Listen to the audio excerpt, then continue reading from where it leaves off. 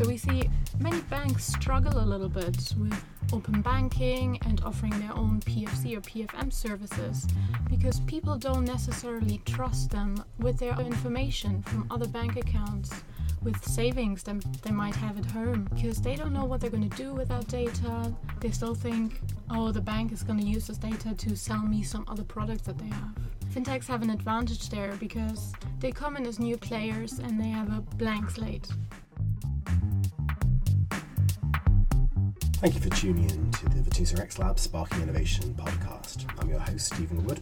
We're recording today in East London at the juncture between Old Street, the Silicon Roundabout, and the Old City of London. And that's pretty apt because today we're going to be focusing on personal financial management and personal financial coaches, where we're seeing the traditional world of banking shaken up by the tech-enabled startups, helping people to manage their finances more effectively and drive towards, hopefully, universal prosperity. I'm joined today by Mandana Dilmaghani, who's Service Design Lead for xLabs. Hello. And Anil Awasthi, Head of Retail Banking at Virtusa. Hi, everybody. So today we're going to be talking about PFMs or PFCs, which are personal financial managers. So if we start off with understanding what's a personal financial manager and what's a personal financial coach. So how we describe these tools. So we have seen people using calculators, people using a pen and paper to plan their budgets and then kind of make some savings for the future. It's just been an evolution from those days to see that how do you leverage the technology to give you more predictability and money management, debt management, and some of the most critical aspects of saving for the future. Okay, so PFMs are, in essence, tools to help us understand and manage our finances more effectively. So we've seen these in business for many years, but now they're entering the retail financial space. Absolutely, and a retail financial space as well as next segment of SME, the small medium enterprises who need a lot of help to run their businesses. However, we'll focus on retail financial management today. So are we finding personal financial managers being provided by banks or by other players? Banks have been trying to differentiate in the space for the last 8 to 10 years. Banks have struggled to provide the better customer experience to begin with. Forget about giving any value-added services. However, over the last 10 years or so, you see that banks started to come up with the new value-added propositions for the customers, and personal finance management, rather financial coaching, has become their focus. Okay, so you use the term there, personal financial coach, rather than personal financial manager. Are they different things? Yes. So if you look at it, the personal finance management is technically helps you to aggregate all your accounts, categorize them, visualize them, but doesn't deal with giving you any personalized suggestions what is right for you and what you should be doing next. Now, coach, as the word stands, is to support you to take right decisions about your finances going forward, and it is unique for each person. So of lately I was kind of looking at what Credit Karma is doing, and Credit Karma has developed tons of data insights, and they are able to generate around 8 billion data points about your finances. So it is about how do you leverage that data to give you the right advice. I mean, each individual needs in their life stage differ, and coaching is all about suggesting you how do you behave for your individual situation. Management gets things together, coaching delivers it to you and advises you for your own self. And how have we seen the ownership of personal financial coaches divided between the traditional retail banking players and the fintechs? So this differs per geo. If you take an example of Europe and UK here, where we are heavily driven by PSD2 and open banking, which has accelerated innovation. Companies like Yolt has come up, which is able to aggregate customers' data. Most of the financial institutions are able to give you spending habits, etc., etc. Now, banks have a peculiar problem here. While banks have an individual customer data for the accounts held in that bank, technology allows them to aggregate all the data from different set of financial institutions. There's a long way to go for the bank to have customers to adopt their solutions, whereas fintechs come with no baggage. They only deliver the best-in-class customer experience. So there's a fair bit of competition or collaboration between bank and fintechs to deliver PFC. So if we think about going to my bank and asking them to help me to manage my money, a lot of it is around help to choose our product more effectively. So they are helping you, but the subset of products are pretty much within the bank's portfolio. So does this then mean that actually people will have a higher propensity to look at fintechs because they're more objective, or does it not work like that? Yes and no. So if you look at the traditional way of getting advice was you walk into the branch, you have a wealth manager assigned, you sit with them, they block a time with you because they know how much money lies in your account, what products you can take, agree with your goals. That is a one way of doing it. But the customer demographics have been shifting drastically, and customers, they want to have the advice delivered digitally. They would expect that you're able to look across my financial situation, not just the account you hold with yourself, and give me the best suggestions. So in that aspect, I mean, changing customer behavior, changing the demographics, the finance management approaches have evolved significantly, and we see that there's a benefit in the new approach to look after the customer. So if you look at it, there is an evolution towards moving towards is autonomous finance, which we'll talk about a little later. But the idea is that right from the you deposit your paychecks, it is able to predict your expenses, manage them better, helps you to kind of move your debts from one provider to another without you kind of worrying about it, optimizing your liabilities and giving you overdrafts when you need them. So able to predict your most difficult situations ahead of it based on the data they collect. So I think it's a complete evolution rather than pull. It is more of a push and engaging PFC which is moving towards. Okay, so it sounds like we've got a shift not only in customer expectations around what you're expecting from the person providing you with coaching or advice, but also democratization, because there are very few people who get a wealth manager when they walk into a bank. That's a very interesting point. So if you look at it, there's a big debate across the world is about financial inclusion. Now, financial inclusion is not just about opening an account. Financial inclusion is also able to deliver the similar financial advice to your customers. Now, if we talk about assigning a wealth manager, the today's scenario, it's not going to be possible. So digitizing or democratizing in your world is very, very important. So there's a huge business opportunity for fintechs and the banks on the back of data they're gathering to bring more customers on and help them change their lives. So if we think about the technologies that are underpinning the rise of personal financial coaches, what are the key bits of tech that are making this viable now? So before we get into kind of what techs are there, I would kind of want to brief you that there are 4 steps, and they're not rocket science, to kind of deliver the next gen PFC. Now, number 1 goal is that your data collection. Now, how are you going, because whatever you want to deliver to the customer, the advice, it has to be backed by data and the prediction you're making. So the data collection is the number 1 step. Now, data comes from various sources. Some data is held by bank. The data which is not held by the banks to be provided. How do you ingest that data? How do you make sense out of it? At the same time, there's a lot of regulatory aspect to be taken care of, like GDPR and the PSD2. Those decisions to be made early on, that through your data governance strategy within organization, how you're going to consume the data which you got. Once you have got the data, you got to think about what insights you're going to deliver on back of the data. And the insights are more of your predictive analytics which you develop on your data. And the third step is financial coaching. How do you engage a customer? How do you identify the critical points in their lifestyle and deliver the advice? And last is, of course, leveraging all of it together to make it autonomous. Now, while I talked about the approaches, key technologies are enabling it is open banking as a framework, you can say, but AI, artificial intelligence, machine learning, big data is playing a big role. Great. So we think about the stages of sort of aggregation, ingestion, analytics, and then the delivery of coaching. We've got the key technologies, open banking through APIs and microservices. We've got AI and ML. We've got big data and the cloud all coming together at this point to make personal financial coaches that much more viable. But it's not just about bringing the technology there. We've got to think about those 3 things, haven't we? We've got to think about viability and feasibility. We've also got to think about desirability. So this moves us on to the idea of, we need to design an experience with a coach. And at the heart of it, if we're trying to make a decision about what we choose, whether we choose a fintech or an aggregator, or we go to a normal bank, one of the key things we need to consider is trust. So thinking about the idea of trust, can we design for trust?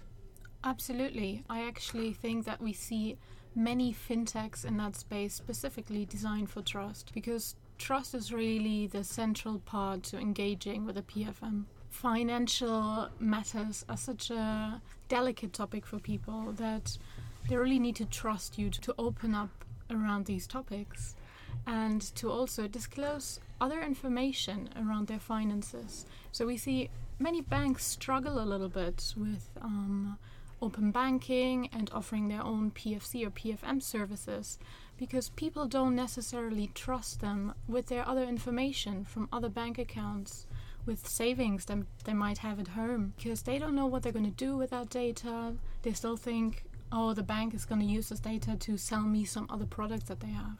Fintechs have an advantage there because they come in as new players and they have a blank slate. Yeah, they have a slightly better track record because they have no track record. Exactly. Whereas banks are renowned for mail bombing you with direct mail to try and push something that might not even be that tailored to you. So how are the fintechs and the better banks encouraging people to be open and honest with their holistic finances? Before we say that customers have a lack of trust on the banks, I think we would be unfair to the banks completely. Banks have earned their trust over decades. Their own customers have more trust than trying out new. As Mandana pointed out, it's quite delicate to let go your financial situations. If I can add to that, I think the important thing about trust is it's trust to do what? Trust is always a specific interaction. So people really trust their banks to be there for the long run, to probably keep their savings safe. But there's also that idea, can an old dog learn a new trick? If you say that in English. I'm not sure. Yeah, absolutely. It might be a German saying. That's fair. I think that's a good comment. I mean, and I will also, I think, want to add, Mandana, to your point. I mean, there's a patent getting filed by Move and Carp. Is about driving adoption through your behavioral changes into PFC. And while we're talking about the trust, there has to be a holistic approach which addressing trust, addressing what you actually need, addressing that do you understand the individual customer behavioral insights, what works for each individual. So we're seeing a big move by filing of even a patent in kind of addressing how do you drive adoption, and trust is one factor of it. So what's being patented there? So Move and Corp, in the beginning had colorful wheel which shows your financial analytics and spending analytics. Now that has been adopted by quite a few fintechs. Now this is not about filing a lawsuit. It is more about if it's the right thing to do, can you take it to the next level and develop it? So is it a patent around an algorithm? Is it analytical, or is it around visualization? Or good question. So it's a visualization it begin with, algorithms to kind of predict what to be adopted, and analytics around it. So it's all of it together. Okay, yes. so it's a holistic approach. Yeah, it's a holistic approach, yes. So getting back to this idea of trust, I think those of us who are slightly older remember things like BCCI. Everyone's watching the wind-up of Lehman Brothers. So the idea that your banks are bastions for keeping money is not one that holds true in all cases. And I think maybe there's a difference between the way that the different generations look at banks. So I think if you look at the adoption of the neobanks by the boomers and the more mature people out there like us, and then you look at people like Mandana's generation, and for those of you who can't picture Mandana is not old and grey like the rest of us. She is young and millennial. So these banks are the Starlings and the Revoluts have been adopted with great gusto by the millennials. Do you think that there's a difference in levels of trust and levels of acceptance between old, grey people like Anil and I and people in your generation? Well, I'd say generally a digital native generation has been more willing to adopt solutions that are digitally native as well. But now we see actually more startups also focusing on older generations who are now digitally comfortable at least as well, and who are willing to try new things. So we have Toucan, for example, as a PFM, which is focusing directly on people who are a bit older and financially vulnerable. Okay. So I think one of the things that struck us as interesting when we were doing some demographics around the retail banking sector was actually looking at the financial attitudes of millennials, the digital natives. And actually they're a lot more conservative than people in our generation. So if we think about designing a personal financial coaching experience for millennials versus one for boomers, how does that differ? There is a difference, but it's not so much about starting with which generation they belong to. It's more about the customer needs. Mm-hmm. Because every type of customer actually needs a PFM in some sense. But it depends on their financial background and their lifestyle. So people who are struggling or living from paycheck to paycheck, they have a need for a PFM. Doesn't matter if they're millennial or boomer. And people who are high-income professionals who are doing really well, they might need help figuring out how they can make their money work harder. So it's more around levels of financial awareness and competency and life stage context than it is around demographics. Yeah, and really understanding what does their financial situation look like and how can we help them improve. Because there's a lot of awareness now that for many people, finance is actually a very stressful topic and is related to things like depression. That really changes the role of the PFM in people's lives. It becomes a facilitator to lead a better life and a happier life in a way. So if it becomes like the key point in deciding whether you have a happier life, suddenly we move back to this idea of, okay, how can we make sure that it's a beneficent actor, that it's working for the good of the customer rather than for the good of all the other players? And we've seen sort of financial market manipulation happen in many forms over the years. So when we think about designing for trust, we talked about the idea of consent being central to making sure that the PFC acts on behalf of the customer rather than the bank. So how do we engineer it so that consent's explicit? So on back of data collection or data ingestion, and which is primarily happening, let's take an example of Europe and UK on back of open banking, and keep a mindset that the PFC is one of these innovation or a value proposition which is propelled on back of open banking, where you're able to collect a lot of data and deliver insights to the customers. The fundamental there is that customer is asked to give an explicit consent for which purpose bank or fintech is collecting the data and how long they're going to retain it. Mm-hmm. Now, once this is set, customer is at least clear that I'm in control of my data and I can withdraw the consent when I want.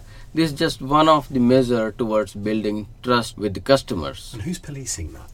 Now, of course, this is in Europe, this is regulated. Now, other geographies where the open banking is not yet regulation, a lot of discussions are happening, and that's why the open banking has not been picked up in those geos. I know the open banking is a big topic on its own. The reason to bring it on is unless the open banking comes, the data gets open, solutions like PFC and PFM can only remain on paper. So this is like a fundamental enabler, and the consent is a core part of it. So it needs to be backed up by the regulator. And I think whenever you look at some of the terms and conditions for sort of providing access to the data, it's like 20 pages. Yeah. And you scroll down to the bottom and then you just click the box. Is there anything that's moving the regulators to try and make this clearer and simpler for people to understand what it's really being used for? Very good question. And I was reading a couple of reports this morning. Customers are overwhelmed reading these terms and conditions. Lots of customers just take it because they believe that regulators are taking care of it and they are safe. But still, there's a lot of drive happening in simplifying TNCs or covenants. If you look at the banks like Monzo's and Revolut, when you're signing something up, but they also bring it out simplified version of your TNCs. So yes, there is a lot of work to be done, but I think the banks or any fintechs are obligated to keep those detailed words. So it sounds like human-centered design needs to be applied to that part of the equation as well, which brings us back to designing a better experience and a cleaner experience, which typically the retail banks haven't been very good at, but the fintechs have been fantastic at. Are there any great examples, Mandana, of PFCs that you've seen that really take a clear and transparent view to financial management? Absolutely. Just to add to the terms and conditions of Monzo, for example, it's really in the interest of the PFC to make these things clear, because for the customer, this communicates that they don't have ulterior motives. They're clearly saying we have nothing to hide. We're willing to communicate this to you in a way that it's relevant for you and easily understandable. In terms of designing a good PFM, I'd say the ones that are really doing well are the ones that differentiate, not by only getting the basics right, but by adding extra services and making the experience even more holistic. So one of the things that we see come up now, a lot of PFMs are starting to add more of a human touch to the experience. So it's not enough to just have the app and see your finances broken down and maybe have the ability to filter by expense type. Companies like Albert, for example, now see that people actually want to talk to a real human being, an expert, with some more delicate questions. So they have this function of their geniuses, they call them, which are human experts that can give extended advice to people. And that kind of goes against the behavioural psychology principle that people open up once they know that it's a machine, because there were famous experiments done where people were a lot more frank with their discussions of very personal matters, especially in the health market, once they knew it was an automated experience. But here we're seeing sort of a shift away from I trust the machine because it's got access to all of the data in the world and it's got the best algorithms in the world, back to this idea that when I come to a financial decision point, I still want to talk to someone human. Yeah, I think we all have experience with chatbots, and they do have limits. They're kind of fun to play around a little bit with. They can give you quick and simple answers, but financial questions are often quite complex, and you want to evaluate different options, and you want somebody to lay it out to you in simple terms. So humans have that ability to bring emotion into it and to pick up on the language, emotional language of people as well, and respond accordingly. So is it that the technology isn't there yet, or is it that there is a fundamental human need to want that human-to-human touch at the point of commitment? I guess that depends on who you ask. If you ask an AI expert who's very passionate about it, they might tell you that AI is getting more and more sophisticated in that space. So we see, when we look at trends in emerging tech, we do see that AI is now able to read emotions and probably also deliver messages with emotional language, but many people will argue that there's still a difference when you talk to a human, and it's really a differentiating factor if a company can show that we're willing to give you that extra human touch. So do you think that at some point when the technology is there and we've got better natural language processing, we've got better sort of machine empathy, you'll be able to go, hey Google, tell me where I should be investing my money to afford my dream holiday that I'm tracking on Instagram? Yeah, so one of the trends that we've observed this year also in our Trend Almanac is autonomous finance, where people will give over their finances to AI because it will be able to make more informed decisions and quicker decisions. So they'll let AI act on behalf of them to make sure that they can't make wrong or bad decisions themselves. Now the point is not about whether technology is there or not. The additional point, which I think, is the accuracy, right? Because these are delicate things. What if you go wrong? What happens? Because nobody blames technology. Still, the accountability lies with the service providers and the solutions. So technology is improving. There's one example, Corso, which is in South Korea, robo-advisor firm, which boasts around 83% accuracy, still 17% to go there. So yes, AI is making advancements. Accuracy remains the fundamental point in there to kind of keep it keeping going. So 80% accuracy isn't bad if you're betting on a horse, but if you put your entire life savings on it, suddenly that becomes a slightly different situation. But again, you tend to come back to comparing it with the monkeys throwing the darts at the Wall Street Journal, which had the same return as going to some of the larger brokers. So Do you think that the banks or the tech firms will start to underwrite the decisions so they'll limit your losses so that people start to trust them? It's happening now. So even you look at it without advancement in AI, etc., your deposits are protected by government regulators, right, up to £85,000. But most of the time when you're dealing in the risky instruments, all of us are used to read that advice that your investments are subject to da-da-da. Investments could go down as well as up. Absolutely. Historical performance is no guarantee of future performance, and you could lose everything. Absolutely. But I think in that aspect, if you compare, situations need to get better because now you have access to more data than just being on your own, and then the one wealth advisor is trying to do a lot of manual research. Here you have automated way of making more informed decisions. So the risks need to reduce. So I think there's probably a tipping point. We can take a parallel going back to this idea of financial inclusion by looking at the firm Kiva. And Kiva enables people to make microloans to specific people, typically in developing economies, to do things like set up shops, build wells. And all of these loans get paid back, and pretty much they're underwritten by Kiva. In reality, we're always going to get some level of default, but it's going to be relatively low. But once you know that there's this underwriting and you've got a chance of doing good but also getting a return back, that means that you're more likely to invest. But I'm not aware of anyone in the retail PFC or autonomous finance space doing that yet. It's not yet there, to be honest. And I think some of the instruments we have to look at. What makes you a leading PFC or autonomous finance? There are various attributes which are compared across 4 leading providers in that space. One is called Wealthfront.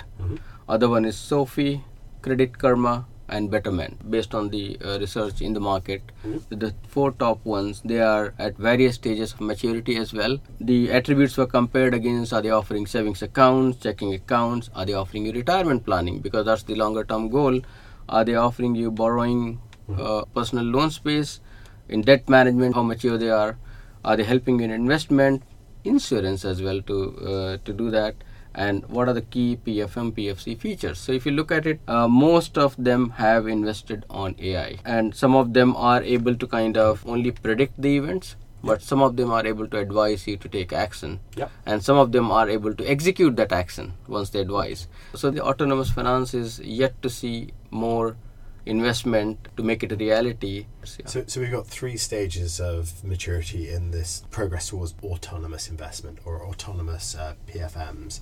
So we've got awareness, we've got advice, and then we've got action. So are there any firms that are going the whole hog, that have really mastered the full spectrum, and they've got a decent customer base that's happy and confident with them taking the reins? Not yet. There are 4 attributes. The one is that automated money management. There are companies like Clio, Olivia, Plum and Digit are experts in that space. The second segment is the debt management. There's a company called Tally which takes a lead in debt management functionality. Then there's streamlined retire planning. There's a company called Bright Plan Coach. And the last one is a robo investing. Basically executing some of it for you is a SIG, FIG and STAS. The different use cases are being taken by different fintech providers, and the banks who can assemble all of it together would be the winner. But right now it's quite fragmented. Okay, so we've seen people like Robinhood in the US going into wealth management and trying to shake things up. We see a future where finance isn't handled by the banks that have been around for generations, and they just become the cash management function for sexier fintechs. It's happening now. And I'll quote a parallel example to you from China, Alibaba and Tencent. And there's a concept called super app. Now, I wouldn't say it's cash management as per se, but the super app function is to let the customer be with your app, and it will handle everything right from your content needs, your gaming needs, any other lifestyle needs, to banking, to your debt, and all of it. Now, if you draw the parallel to the banks, there is a discussion happening that can bank become a platform player, and can bank be the pipe which can supply these services and consumed by anybody who want to consume it.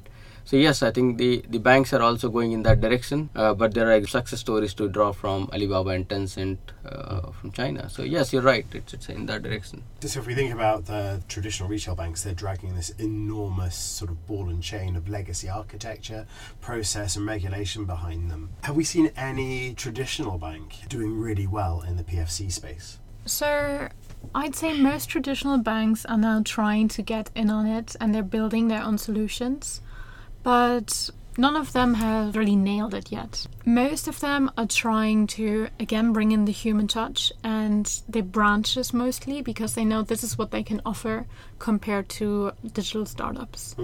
They're trying to bring people in, have a conversation with people, but what they're missing is the digital element where they can gather all the information of people to actually give them actionable advice. And this brings things back to the final mile and potentially having the human as the last step in the process. And for traditional banks, if their only USP is having a branch, we come back to the conversation that I think we've been having for like 10 years around, okay, the branch of the future. But many banks have decided and found that the branch of the future is now turned into a pub or a cafe, and branches don't exist. They're just not relevant anymore. Have we seen anyone actually address that phygital space, actually bringing together physical and digital in a way that's actually successful? Or is it like your dad trying to wear trendy clothes and looking really out of place? But that's not true across every country. There are some of the, if you look at, for example, India, branches are still relevant because people relate to it. Even though the digital infrastructure is high, the cost of operations possibly lower than the Western countries, and the branches are the way to go, right? Countries are tapping on to existing infrastructure like post offices. They're trying to see how do I optimize and leverage it more to stay relevant and physically present. Now people are coining up term remote banking. Now in the phygital space, a lot of innovation. People are having the mobile branches which can be at your doorstep on a certain day, but the technology is also delivering that experience to the customers. You can have a video call with your branch rep, not necessarily inside the branch, maybe inside your bedroom, and have that physical experience delivered to you. So a lot of innovation is happening while the physical branches are getting reduced. So branches are not the limiting or enabling factor to PSP. So there's a continuum between sort of the branch seeding to telephone banking, seeding to internet banking, seeding to app-based banking, and over the past 5 years everyone's talked about voice user interface, VUI. Do we think that a personal financial coach is something that we'll ever engage with using a VUI? I guess it really depends on if you think you're in a safe space. If you're sitting on a bus and you want to check your balance, you'd probably rather just check your phone screen rather than have your phone say out your balance for everybody to hear. In the comfort of their own home, it's a different experience, and maybe having a conversation with somebody could be more of a comforting experience if it's a delicate topic. But again, it really depends on how sophisticated the technology is. If you feel like you're speaking with a robot with an electronic voice giving you advice that doesn't really match your question, that doesn't really work. It has to be really sophisticated. Okay, so again, this comes back to this idea of competency, trust, transparency, and only then will you feel that you want to engage with that. I must admit, I probably wouldn't be as comfortable talking about my finances to my phone, but I would still be relatively comfortable talking to an independent financial advisor, though I'd still loathe to go into my bank to talk about it because the partisan attitude is still there. Yeah, the key really is the word independent. People want to feel like they're talking to somebody who has their best interest in mind and doesn't come in with a motive to sell them something. So who do we think are the people who are doing PFC right at the moment? So in the UK, we see banks which have picked up some aspects, the early stages. I believe Lloyds Bank started to do some pieces of it. Monzo does it better, and they are able to help me create my different goal pots, or I can move in money. Revolut is the other example. In US, still the PFC world is picking up, but the companies like Mint.com. So to your question, which bank is leading? The banks could not build the technology and engagement on their own. They kind of adopted a central aggregator where customers love to go there. So Mint.com is another example. YNAB is another example. So they're not directly the banks, but they're fintechs which are kind of thing coming in front. What about from your perspective, Mandana? Who do you see as pushing the envelope? Monzo is definitely one of the leaders in the UK. Then we have Plum as well, which is doing a great job at also aiming to change people's financial behaviors rather than just engaging them superficially. So that's the one thing I think we've probably not touched on enough around coaching. Coaching is all around not just providing insight, but actually providing help to motivate people to change their behaviours. And personally, using Plum's been great for me. And it gives you really actionable insight in a very, very simple way that I didn't get from my traditional bank. What are the types of behaviours that you've seen PFCs encourage? Well, changing financial behavior is really about ongoing engagement and making sure that people, first of all, get comfortable with their finance and start to get into a habit of just engaging regularly. And then also rewarding good behavior. If we want a person to perform a certain action, we'll usually need to make sure they have the motivation to do so. We need to make sure they have the ability and serve up a trigger. And in the beginning, what PFMs that are doing this well are doing is they're sending out regular triggers to get people to engage.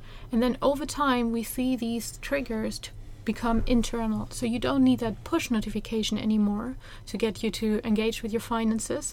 It becomes an internal need. Okay. So it's again, we're coming back to behavioural psychology, and I can imagine everyone in the PFC shop reading their copy of Hooked and going back to Skinner to see if we can try and encourage people to shift. And thinking back to things like diet apps. Diet apps did this way before the PFCs, and I think one of the things that we found with diet apps is that they're fine at the beginning. Suddenly you lose interest, and suddenly you find the trousers aren't quite as loose as they once were.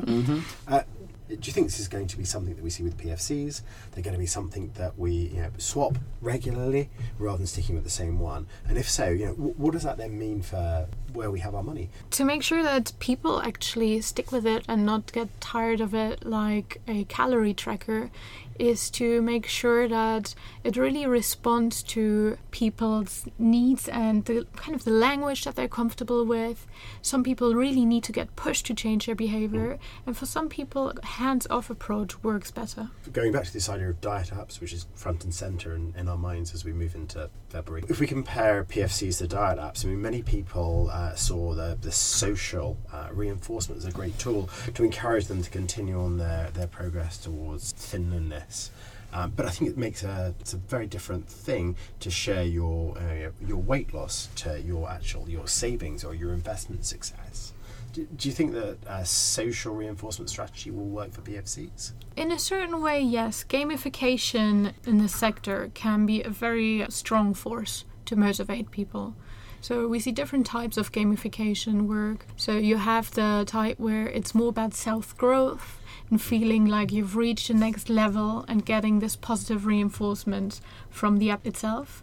But again, going back to Toucan, for example, they have the system where they connect you to a trusted person. And that one person who you nominate yourself gets notifications if you're doing well or if you're not doing that well, so that they can pick up the conversation with you. So it's almost like an AA sponsor then? Pretty much, yeah. Keep me financially safer. In other cultures as well, though, things work differently. Interestingly, in China, when Ant Financial launched their Sesame credit score system, they were quite surprised to see that people were really happy to share that on WeChat and then have people see how they improved over time. Wow. So they even shared bad scores because the thing was progressed rather than baseline. It's astounding. In the banking, I think just to add it, the data and the gamification can happen in the trusted network, to Mandana's point, and the secondary, it could be anonymized and in that social scoring, right? So saying you compare rank 3 managing your credit better in this proximity of because you have all the information available to give that, and you feel reinforce that behavior in a different way than just publishing, yes, Anil or Stephen has done it. So you can still gamify and generate that behavior reinforcement through different ways. So we're not giving the details, we're just given sort of abstract forms of like awards. So congratulations, today you are adulting in finance. That's correct, yeah. Wonderful. Okay, so as we wind up, what are your predictions for what we'll see in the PFC market over the next year? We'll definitely see the shift to having AI become more of a friendly assistant. consistent for your finances and take off the burden of filtering through lots of information to make sure that you make the right decision. From a business standpoint too, I would see a lot of acquisitions happening. The best of the fintechs either getting acquired by the leading banks to deliver the value propositions, and I see a major push towards autonomous finance investment. Fantastic. And so we can probably predict that the usual cycle of something sexy being acquired by something not quite as sexy, losing its sexiness, and something new and sexy appearing in the market. Consolidation, yes. So it's a great time to start a PFC. Absolutely. Thank you very much for your time. Thank you. Thank you. Thanks for tuning in today and listening to our podcast. If you've enjoyed listening to the xLabs Sparking Innovation podcast, please subscribe to us in Apple and SoundCloud or however you take your podcasts. Tune in next time to hear another topic about how technology is driving innovation.